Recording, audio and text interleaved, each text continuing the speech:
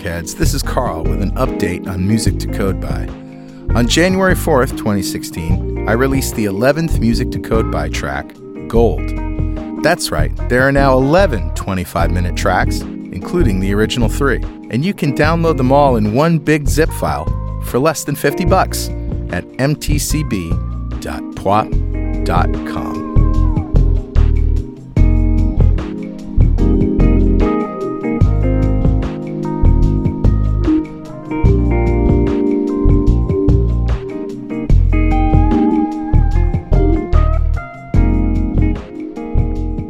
.NET Rocks, episode 1270, with guest Greg McKeachie.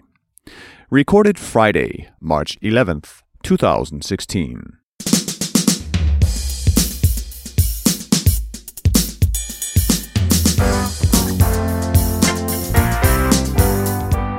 What's up? It's .NET Rocks.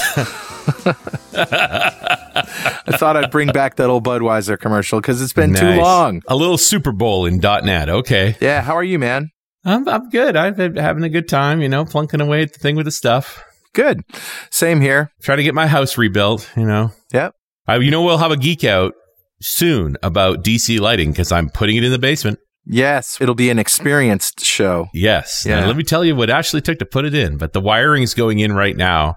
And found lights that the wife loves. And you know how creative and stylish she is. So it was not easy. But when we found a set of fixtures she just went crazy for. So it's going to be great. That's awesome. Well, let's just roll the music for Better Know Framework. Awesome. All right, man. What do you got? Well, of course, we have this scheme now. You can go to 1270, that's the show number, 1270.pwop.me, and that brings you to the Bootstrap Magic Editor. Oh. That's right, Richard. You can now create your own Bootstrap theme using Bootstrap online. I love it. That's really cool. Yeah, it's great. It's Bootstrap 3 made with AngularJS. There you go. So, when you're done using it, you can view source and see what the heck they're doing. So interesting, because when you first fire this up, you go directly to the editor, you get the white screen effect, but you don't even realize, it's like, did I go to a page here? It's like, oh, okay, just at the top, there is, you are actually on a page. That is really interesting. That's pretty neat. I love it. And Dave Bush sent that to me. So thanks, Dave. Nice. Well done, Dave. Good stuff. I've been in vanilla JS, CSS, HTML mode here for a couple of weeks, and he just sent me some really neat resources. Cool. Anyway, who's talking to us, Richard? Hey, I grabbed a comment off of show 1149, the one we did quite a while ago, actually. We were talking about web apps using TypeScript with Steve Ognebene. And this particular comment comes to us from a fellow named Steven, and I appreciate that Steve actually responded to him. He actually said, hello, fellow Steven with a PH. But this Steven says, I love the idea of TypeScript, but I'm fairly new to JavaScript, coming from C#, and I need examples. I see it kind of like being a VB developer to C# world. If you are expert in both, then it's easy to translate any code snippets that you need to use. But if you know only one, you are better off with the one that with the most examples, with the most blog posts, the most Stack Overflow answers, and so on, right? So, if you're a VB developer to C# world, you keep finding C# examples. So that's sort of the skill you need. Right. A same problem with TypeScript is all your examples are in JavaScript. We are starting our conversion to JavaScript with the web using Rob Eisenberg's Aurelia. While it fully supports TypeScript, most of the examples for Aurelia are in plain old JavaScript. So while I love the idea of TypeScript, it just requires too much knowledge of JavaScript for my team. And so for now, we're going to stick with JavaScript. Okay. Yeah, totally reasonable. In some ways, I feel like, the strength of TypeScript comes with more mature projects. We've seen this come up over and over again. That as you get further down the path of just maintaining JavaScript, TypeScript's advantages start to really show significantly. Yeah, I agree. So, Stephen, I can understand you're hesitating on TypeScript right now, but it might come back to haunt you later as you try and make more and more sustainable projects. But that's okay, because they mix just fine. Sure do. And a .NET Rocks mug is on its way to you. And if you'd like a .NET Rocks mug, write a comment on the website at .NETRocks.com or in any of our social medias, because we publish every show to Google Plus and Facebook. And if you comment there, we read it on the show, we'll send you a mug. Absolutely. And you can also follow us on Twitter. I'm at Carl Franklin. He's at Rich Campbell. And send us a tweet anytime. We put them on top of our cheeseburgers. Craig McKeachie is a Pluralsight author and a trainer specializing in JavaScript libraries and frameworks. He has been a software developer for over 15 years as of this recording and has earned the Microsoft Certified Solutions Developer certification, MCSD, for 3 generations of Microsoft technology. Craig is the author of the JavaScript Framework Guide, AngularJS, Backbone, and Ember, and he blogs at funnyant.com. Funny A-N-T, not your aunt. Craig lives in Ohio with his wife and 2 boys. Welcome back, Craig. Thanks, guys. Great to be on the show again. Yeah, it's great to have you. So we've talked payment systems last time, but this is you're going a totally different direction now. Yeah, I mean, it's still JavaScript-y, right? But yes, totally different direction. Yeah. I really was enamored by this concept of compiling your JavaScript. So I dug into this. And, it's Babel or Babel, however you pronounce it, seems like the perfect name for a transpiler because, the Babel fish, the universal translator, it's kind of a nice reference there. Exactly. Although I think it's from the Tower of Babel. Right. I heard it, the creator of the project, Sebastian and McKenzie, interviewed elsewhere, and he said it was after the Tower of Babel, and it is Babel and not Babel, although many developers I know still say Babel. Okay. Oh, a dual meaning there, maybe, perhaps. Right. Well, I'm pretty sure the Babel fish came from the Tower of Babel. Right. Or Babel. Babel. And I'm pretty sure you can't copyright the Tower of Babel, but you might be able to copyright the Babel fish. So better to reference something you can't copyright. Well, anyway, what's it all about? It's a transpiler, and what's different about this from other transpilers? I think that, why people, it was originally called 6-5. I should say that first in case people heard of 6-5 but haven't heard of Babel. I think what differentiated it at first, it felt like, was the readability of the source code. When the ECMAScript 2015 gets translated to ECMAScript 5, it's very readable. It's as if you wrote it yourself. And I think that's why a lot of people liked it. So it's not only a good transpiler, but what it puts out is readable, which is, I like readability in a language. That's a nice feature. Yes, and I think, other transpilers like Tracer from Google seems to be the other, very popular one, or the first one. And it seems like when you transpile it uses a runtime, for a reason. The runtime kind of keeps you from polluting the global namespace. But Babel, by default, does not use that. So it just feels a little more like I'm not doing something foreign here. I can read the code that's being generated. Can you plug it into TypeScript? And for that matter, TypeScript's a transpiler as well, but will TypeScript write Babel that writes JavaScript? Or is it the other way around? It's crazy. It's a crazy world we live in now.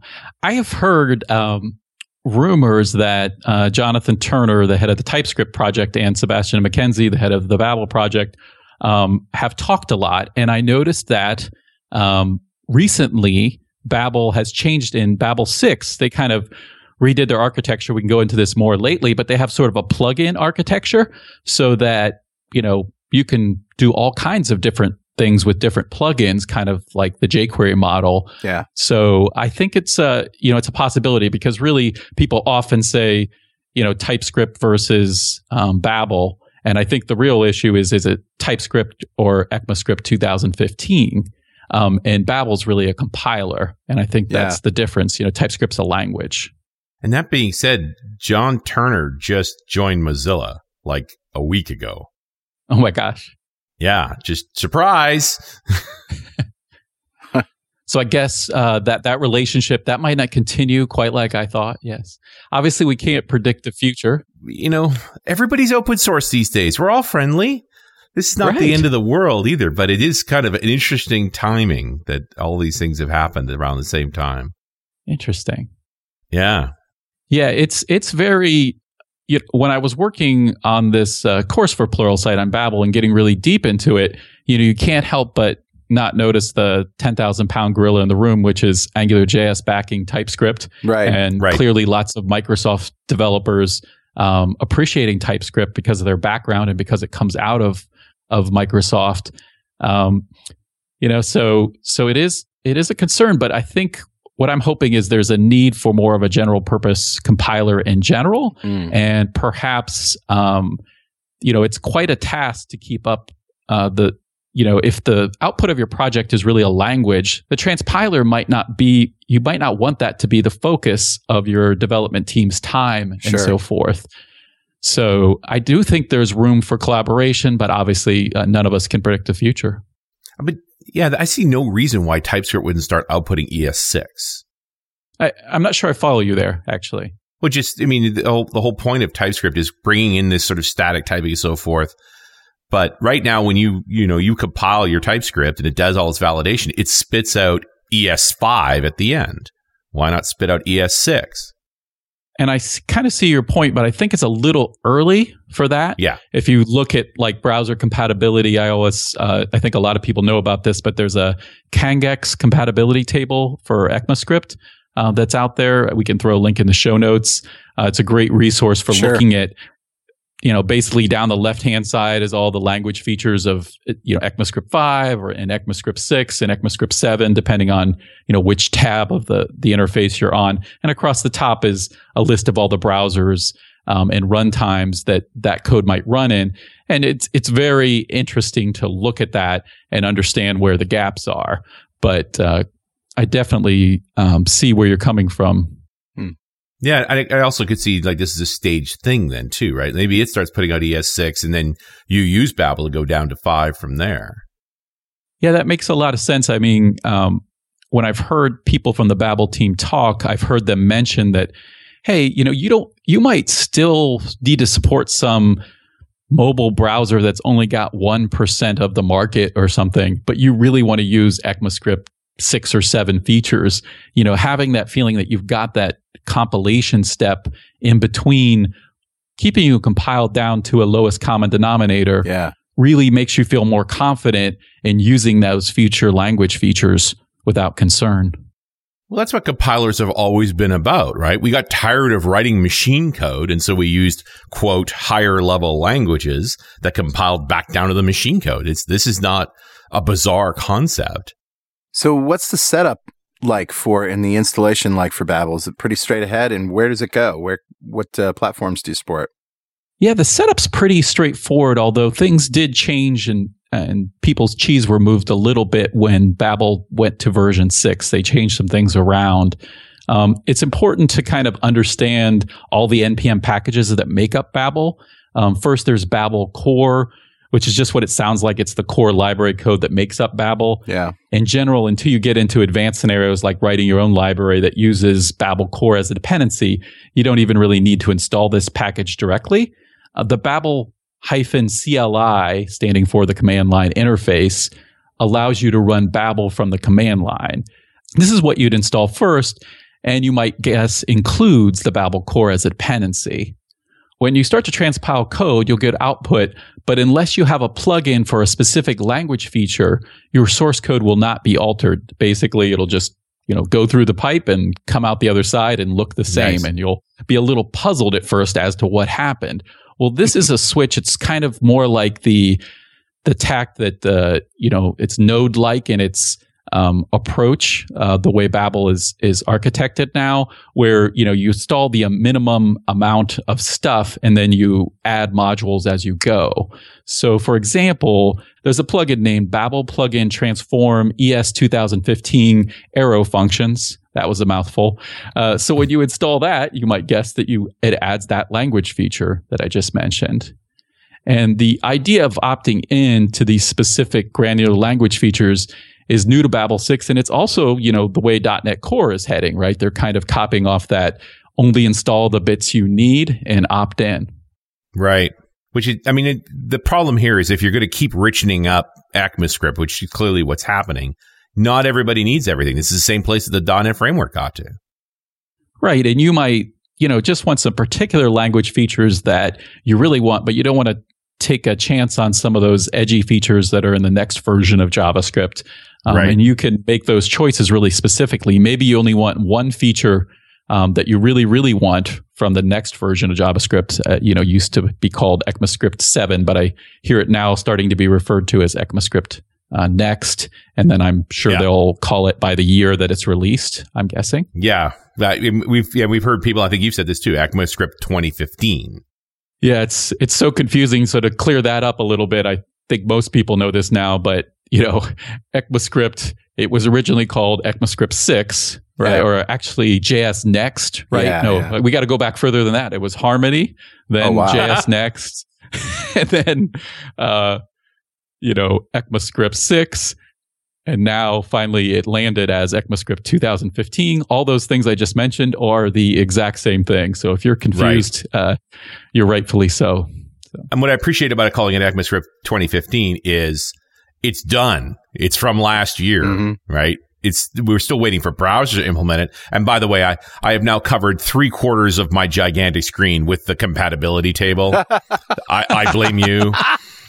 Because, just the analysis of all of these features that are in browsers today, and then looking at how well the compiler / polyfills are dealing with it, how well the browsers are dealing with it, and how well Node's dealing with it, it's really quite interesting, for a data geek like me anyway. Yeah.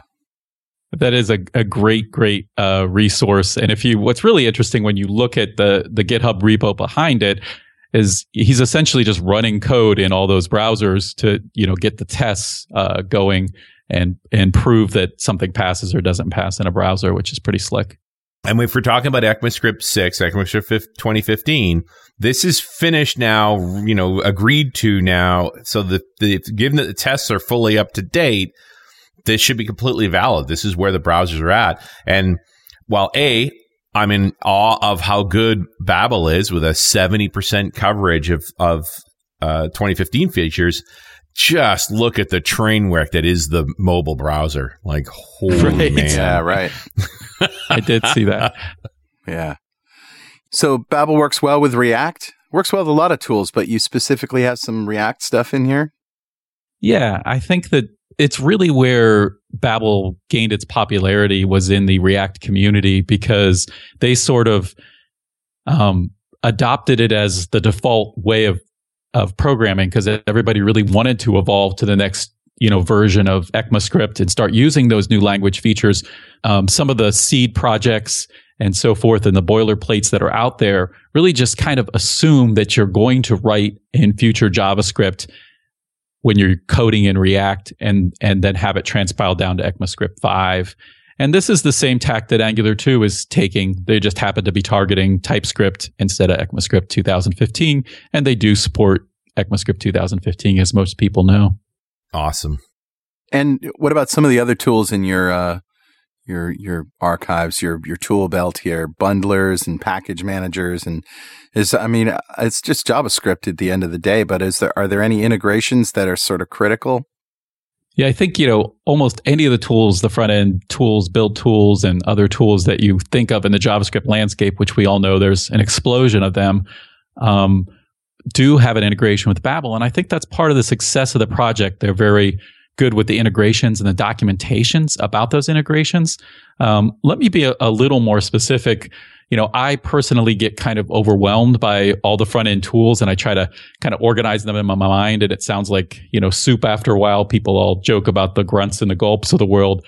But I think putting them in some categories is helpful for me. And then talking about how Babel, can integrate with those things as a second point. I think about, grunt, gulp, and now the new kid on the block, NPM scripts, are all build tools and build automation tools. So think of it as MS Build for JavaScript, right? And you may have been surprised to hear NPM scripts there, but I think what a lot of people are finding is that a low friction way to write something closer to a batch file is just to write something in your NPM's package.json file in the script section to do some build automation. And I can send a link through on how to use NPM as a build tool that I personally kind of latched onto, and I think a lot of people in the JavaScript community are. and sort of reconsidering the complexity of the grunts and the gulps of the world and thinking, can we make this simpler? Yeah, I like that idea. I mean, you're already using NPM. Why not just, use it as a scriptable tool to make it part of your build?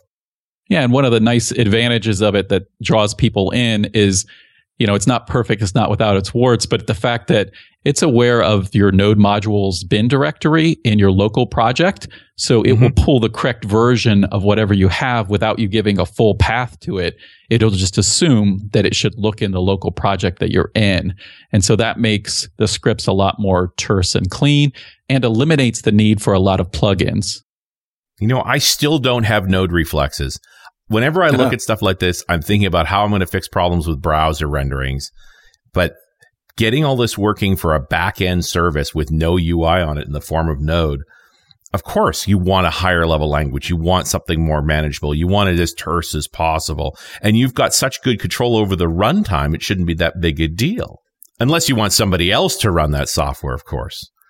If you're actually making an open source Node project and you've used a nice high level language, I mean, this is where you're going to get punished, right? If somebody else wants to run it in some other way, it's just not going to work for them. Right. That makes sense. I didn't really finish my front end tool spiel here, but I think the other set of tools that people kind of get confused about, the other next category I have on my list is module bundlers or loaders. I think module bundler seems to be the more common term. This is Browserify, Webpack to some extent, although Webpack kind of crosses a little bit into that first category of build tool, and System.js. So these are things that are basically allowing you to have something closer to import statements or using statements in C# or VB.NET in the JavaScript world and having modularity to your code. Nice. And which one do you prefer? Because you've given us a list. Yeah, I think right now I like Webpack a lot. I think Browserify was sort of the first generation of those things. I think a lot of people are still using that in production. I'm still coming up to speed personally on System.js and JSPM. Their goals are a little bit more, they're trying to tackle a little bit more because System.js works with JSPM, which is its own package manager that kind of wraps NPM. So it's a complicated conversation, but I'm still trying to wrap my head around the JSPM System.js set of tooling.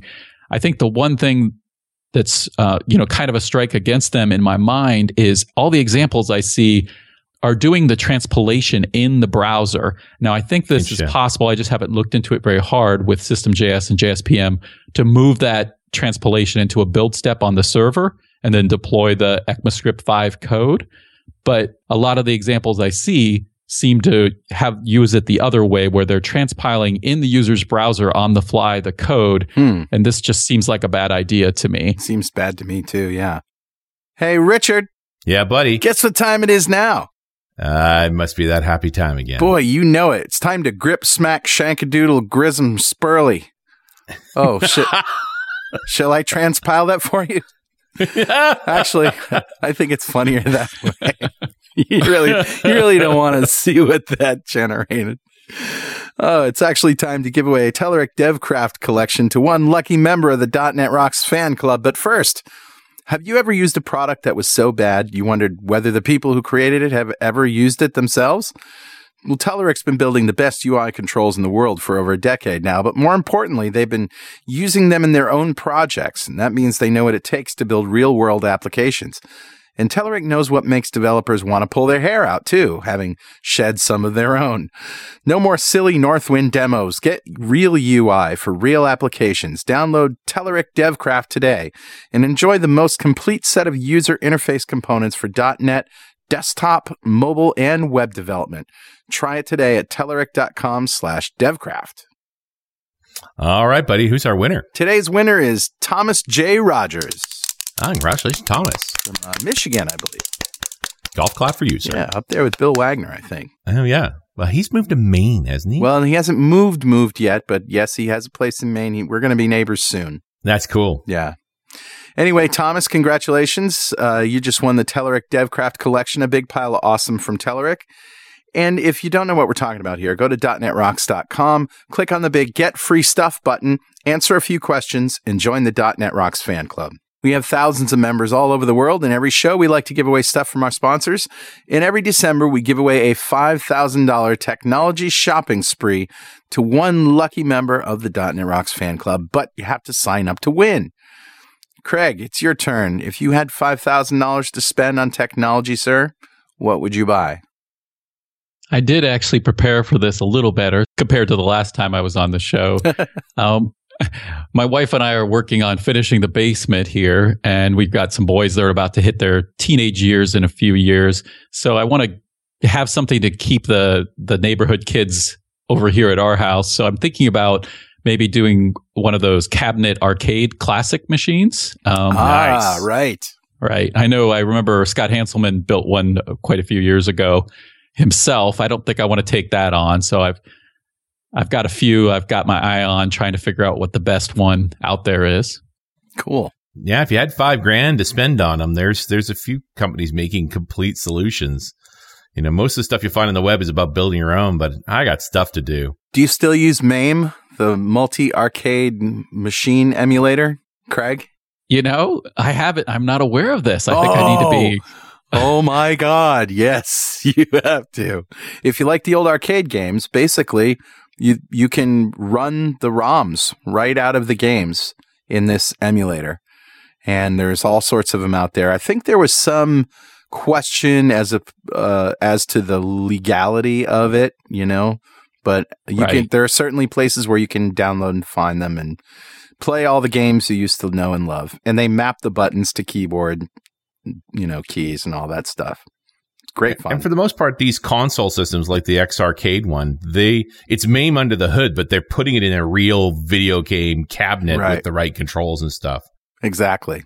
Yeah, that's almost worth the price, right? But not quite when you look at it and think, I could build that cabinet, right? It sucks you in a little bit. I don't know. Stuff that just works is hard to argue with. Yeah. Like, I got stuff to do, right? So the fact that I could buy a finished product with ready to go, really, really tough to be upset about. Well, unless you're pinching pennies. I mean, a couple of $grand for a machine versus you could get a monitor and some buttons and map them to keyboards and put a MAME machine under it. I don't know. That'd be a nice weekend project for me. But I bet you the feel of it just wouldn't be the same. It doesn't give you that feel like you're in the arcade. My son takes piano lessons and they have one there. And it's fun to watch him enjoy the machine, the physical nature of the machine. Right. Yeah, I guess it's all about that cabinet and, the display and the buttons. And the big buttons and the big joysticks. And yeah. For me, it's the time to do the research to try and get stuff right. Get a big subwoofer, put it in there, right. I have a little bit of money left over, though, I think, still. So I want one of these air bonsai trees have you guys seen these on Kickstarter? No.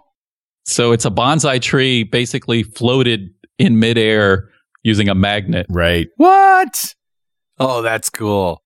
It's very cool. And I think it slowly rotates around.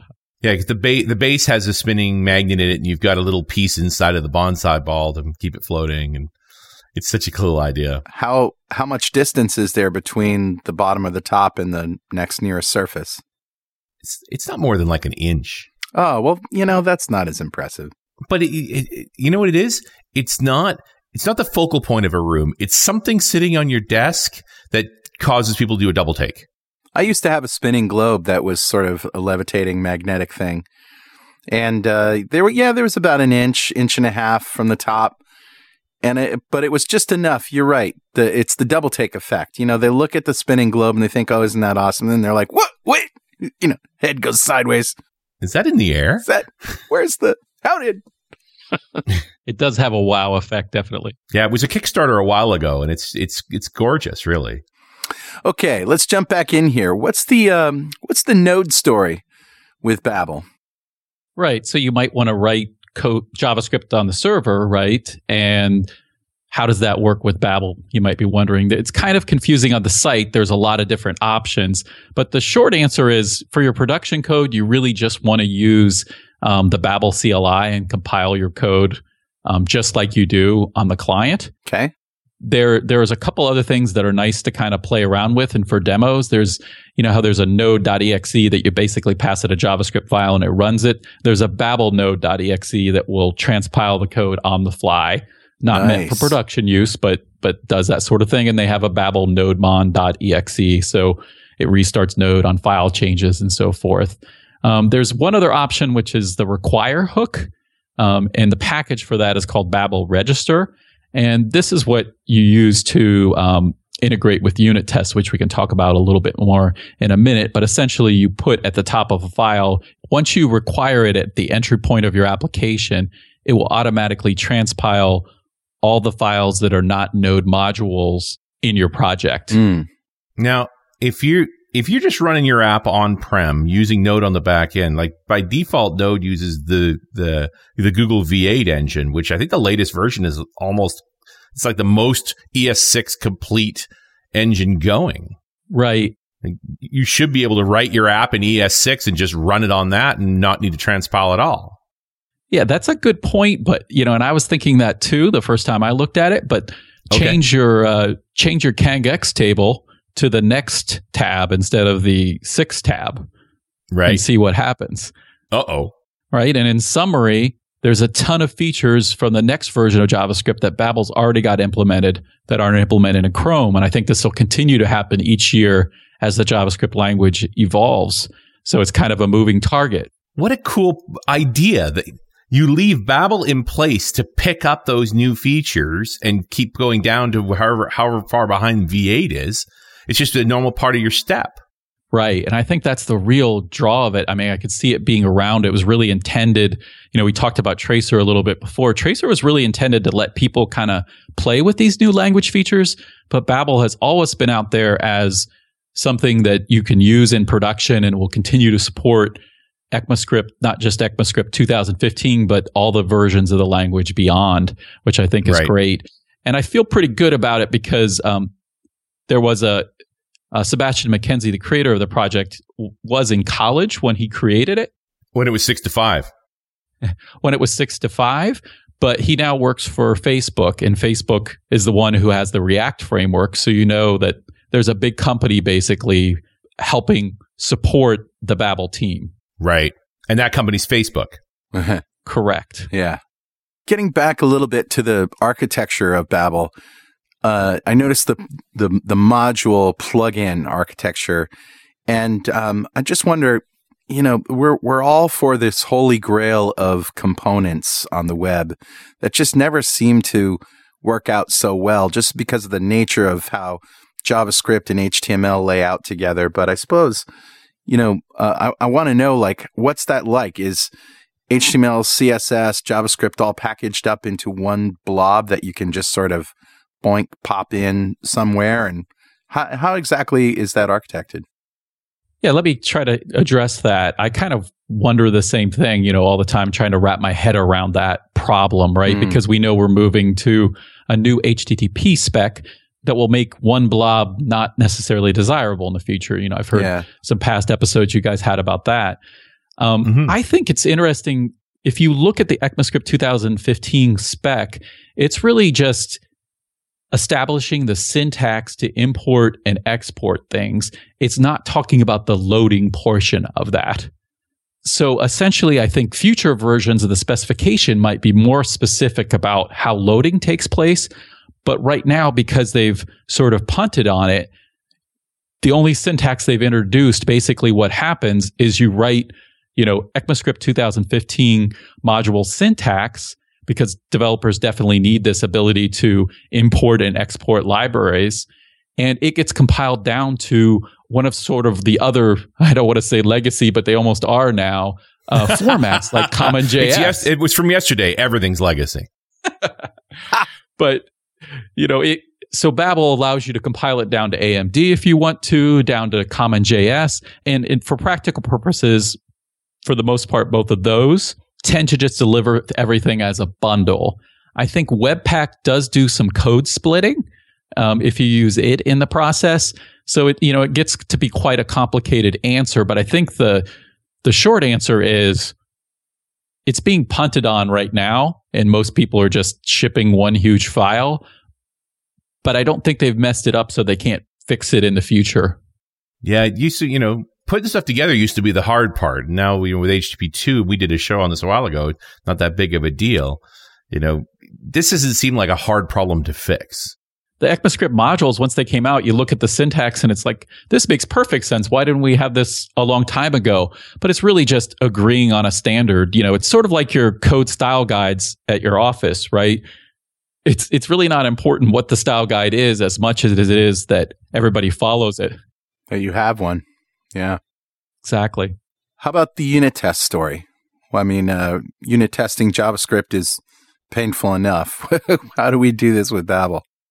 Right. So, the issue comes up where you're using Babel everywhere else. You're using it now to write your server-side code, perhaps with Node. You're using it on the client with, say Angular or React, etc. And then you're like, well, my unit tests, I can't use this language features. How do I do this? And that require hook that we spoke of will let you transpile your unit test files on the fly.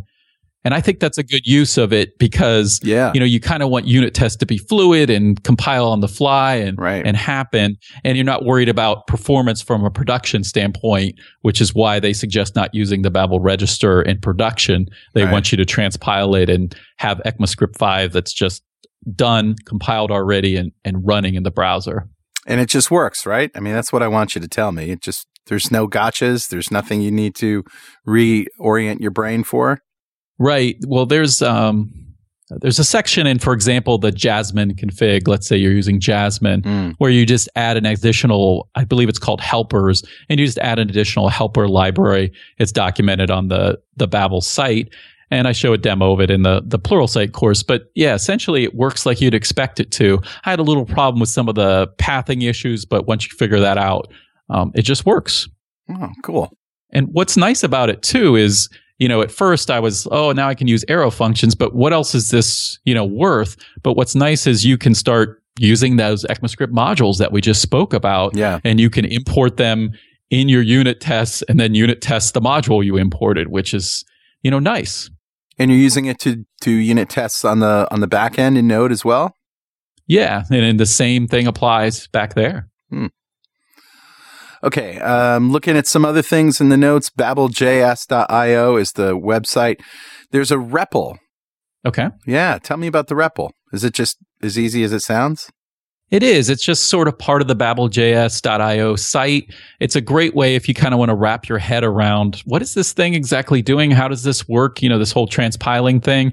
You can go plug some code in sort of the left-hand side of an editor and the right-hand side outputs ECMAScript 2015, and you can kind of see what it's doing on the fly, kind of like, back in the CoffeeScript days when it was originally very, very popular. They had those online editors, and TypeScript has a playground right now. It's very much like that. So it's a read, evaluate, print loop, for running Babel, that runs it through Babel. And I see your use of the use strict hack, which I've run into a couple of times, but we never talk about on this show.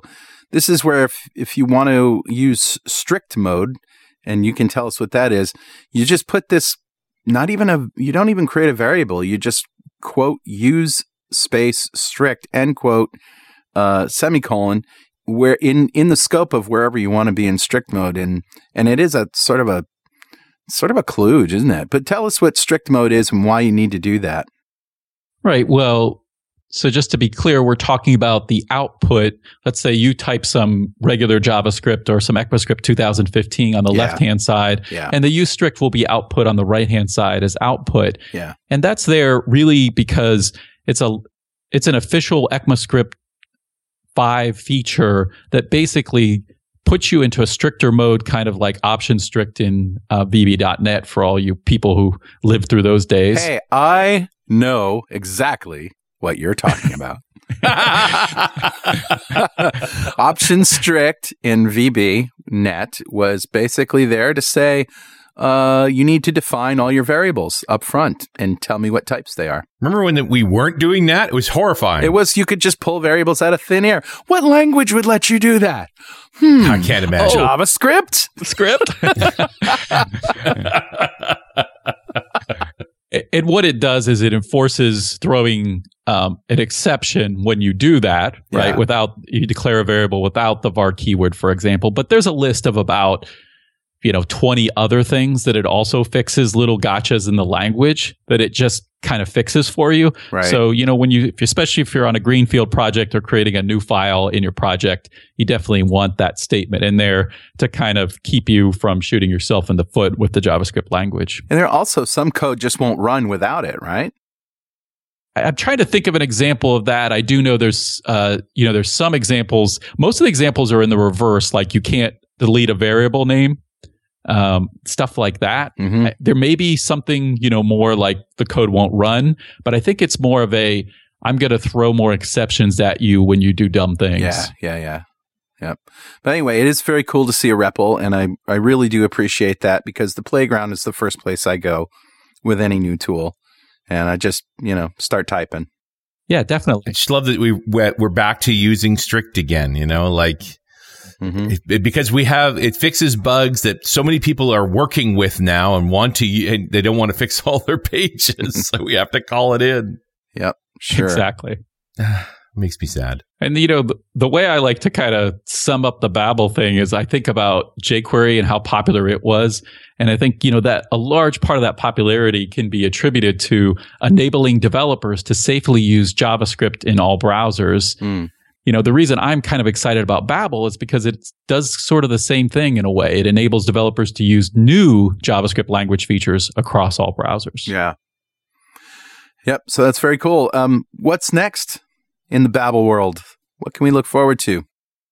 I think the things I've heard about November of last year, actually, when I started working on the course, I did 1 week of working on the course, and then they released the Babel 6 version where they changed the whole architecture of the system, as we discussed before, doing plugins and so forth. That was the big leap forward, right? And I think that lays the groundwork for other types of things like, basically he's got this really nice abstract syntax tree that has a lot of knowledge about JavaScript. So things that this enables include like linters, anything that could use the knowledge of an abstract syntax tree that's available, and you don't have to do that work. You could just piggyback off of all the development they've done. Right. I think it's up to the imagination on that side, but in particular, I think better linting tools for JavaScript might come out of this. Awesome. Craig, thanks so much for sharing this with us. It's great. And congratulations. I mean, I know it's not your tool, but congratulations on mastering it and being able to explain it. It's good. Yeah, I'm really excited about it. I encourage people to check it out. I think too, there's definitely some overlap between this and the TypeScript world that we're headed towards, and anything you can do to familiarize yourself with that. If you look at the setup tab in their documentation, you can see just how many, I'm just going to read some of them here, things they integrate with: Jasmine, Jest, Karma, Mocha, Node, Ruby, Jade, WebStorm. There's all kinds of touch points, basically. Yeah. And a lot of these tools people are confused about, the grunts, the gulps, and people are still confused about it. So I think that the course is also good for people who just want to quickly catch up and get their head around what all these things are, because I show Babel working with all these tools. Yeah. Good stuff, Craig. Thanks a lot for being here, and we'll see you next time on .NET Rocks.